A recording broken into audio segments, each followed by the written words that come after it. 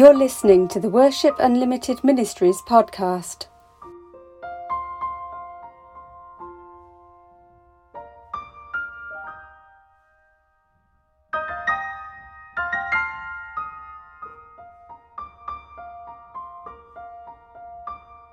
This week's devotional is entitled, There is Always More.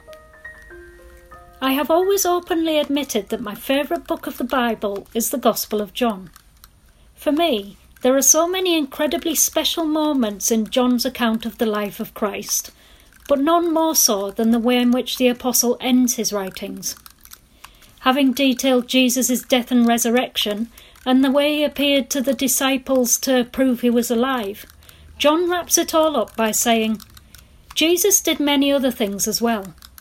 If every one of them were written down, I suppose that even the whole world would not have room for the books that would be written. John chapter 21 verse 25. So you mean there was more?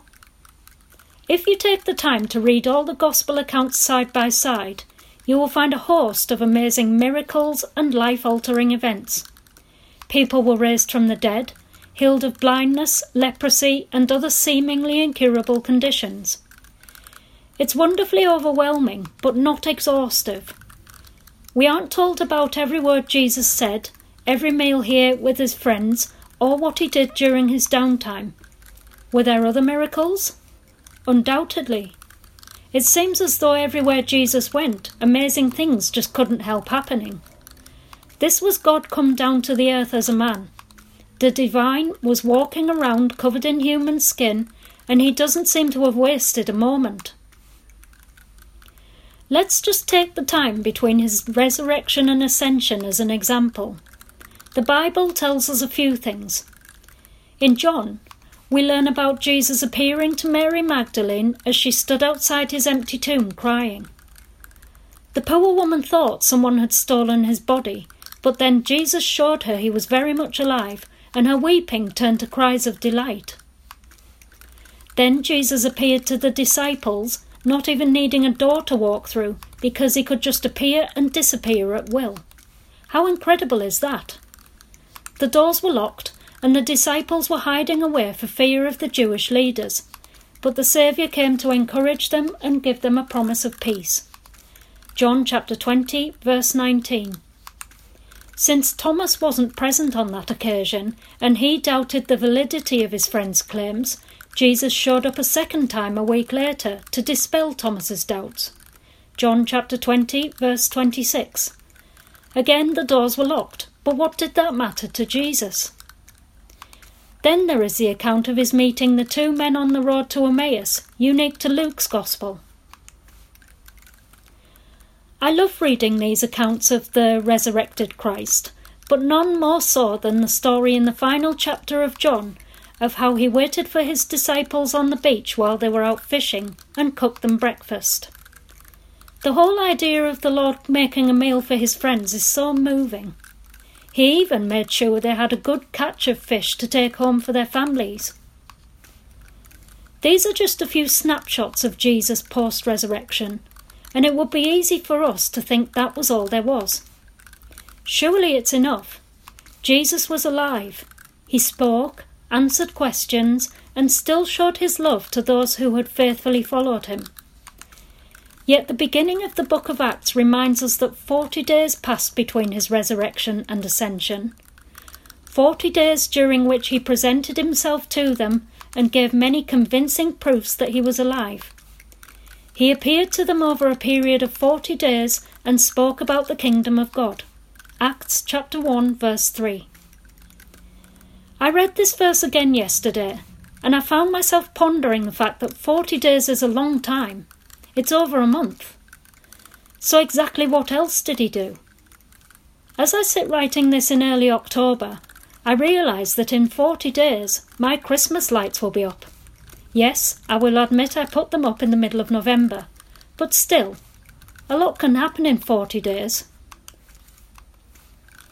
John's Gospel gives us a brief look at just a few events that occurred during that 40 days, but there must have been a lot more.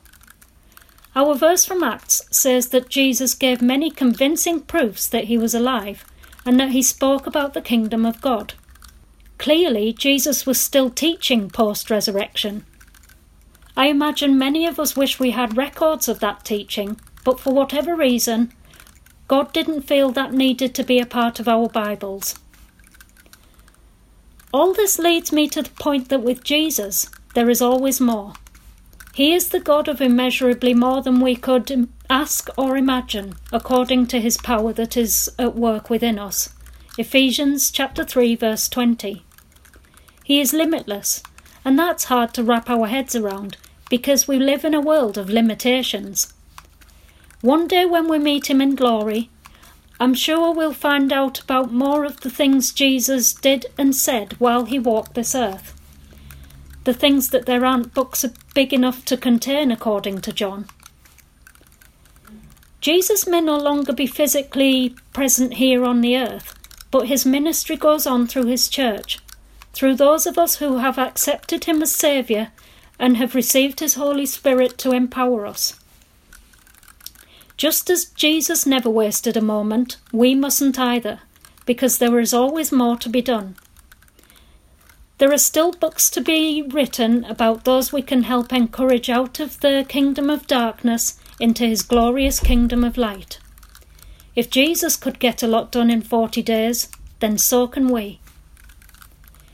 It's easy to rest on our laurels and think about the things we have already accomplished, especially when we get to a certain age and we feel our best years are behind us.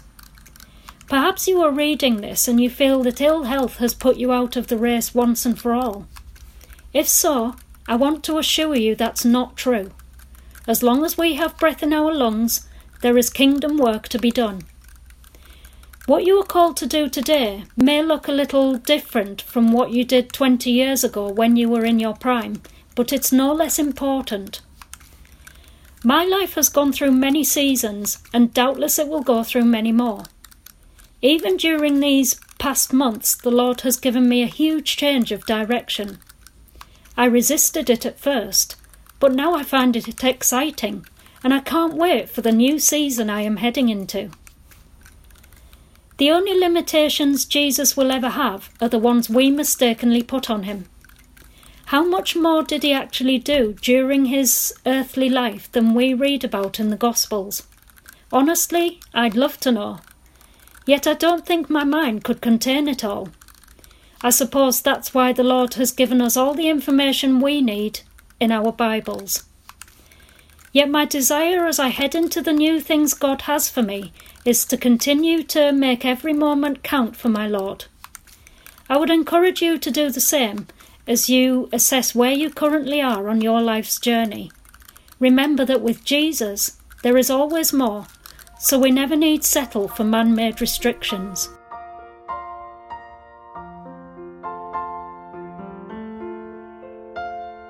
Thank you for listening. For more information, please go to www.worshipunlimitedministries.org. If you'd like to get in touch or give feedback, you can email worshipunlimited1@gmail.com. And we'll be back with another devotional next week. God bless you all.